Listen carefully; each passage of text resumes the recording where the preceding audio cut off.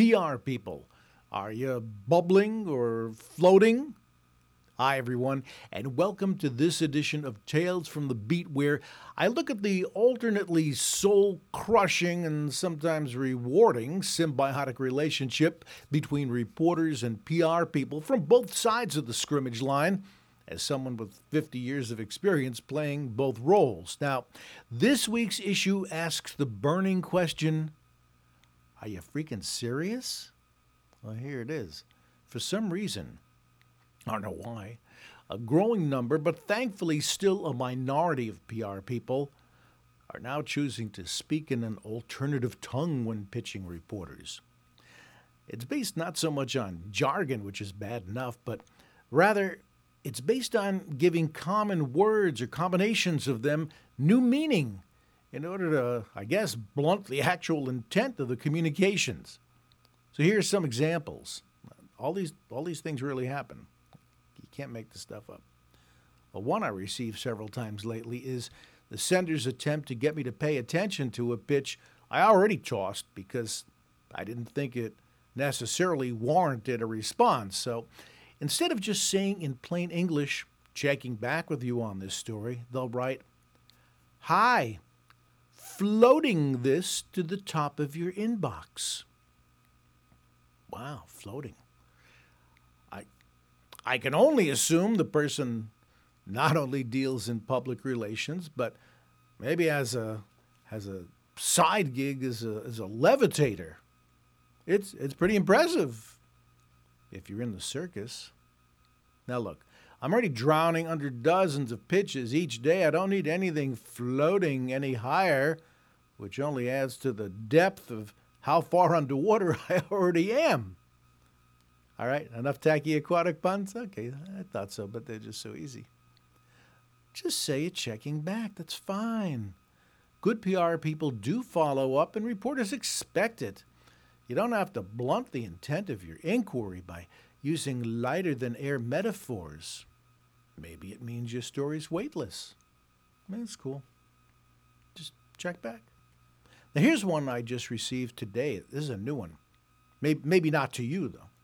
A PR guy from a big company sent me an email wondering if I'm covering the CES, which isn't until, later this year, January, whenever it is. It's not now.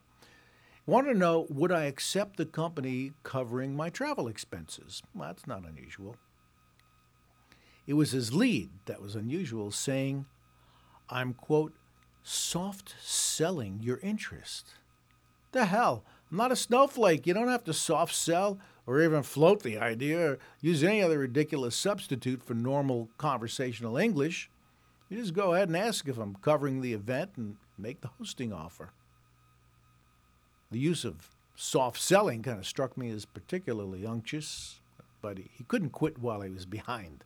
The guy committed the second sin of referring to me as we, as in, how are we feeling about this? Hey, it ain't a tea party, it's a trade show, and besides, there's only one of me, not a we. Just a little wee bit obnoxious. Ever get bubbled? I mean, when I was in third grade, my neighbor Gussie the Greek blew bubbles in my face, and it was all in good fun and completely harmless, which is why I only held him in a headlock until he cried, "Moussaka!" in his best Anthony Quinn accent. That was way back in the 60s. I guess history must repeat itself because I was recently bubbled again. You see, a PR person thought it would be kind of cute, I guess, to write, he was bubbling a pitch to the top of my email box. I didn't like it the first time, and I hated it even more after being bubbled. So, to avoid being rebubbled, I burst the PR guy's bubble by thanking him for sending the suds, but passing on the story. Never heard from him again, but I imagine he's, floating somewhere in disappointment. Now, when I'm not being floated, bubbled, or soft-souled, I'm being spoken to as if I'm a fragile soul who might just lose it if I receive just one more follow-up. Like this recent one that landed in my inbox.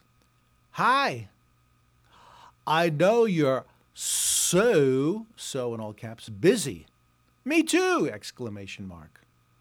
But it would be so awesome if I could get you together with our CEO to talk about how fun software engineering is and what we're doing to make it even more fun! Exclamation mark. Yeah. It'd be so awesome if this person admitted puberty just never happened to that person. Now here's one that's actually not bad. In case my initial note got lost in the abyss, parenthetically, which is entirely possible based on how I imagine, italics, your inbox is, close parentheses, I thought I'd send a humble follow-up note. Is this EV charging discussion / source on your radar? All righty, there you go. Person's obviously old enough to drink in every state. Humility is always appreciated, and the fact she spelled abyss properly earns bonus points, which may earn some humble consideration of the story, as it is a timely subject. Yes, I know reporters are sometimes lousy at responding to pitches. Oh, okay, they're mostly lousy about responding.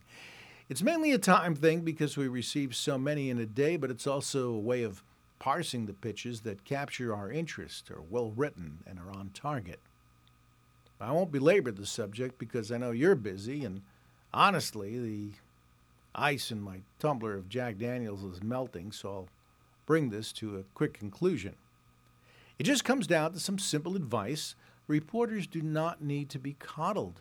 Just ask what you need to ask directly and professionally, or risk having future pitches quickly floated to their trash bins. That's Tales from the Beat for this week. Thanks so much for listening. Hope you'll subscribe and pass the word. I'm Ed Garston. I'll talk to you again in a week.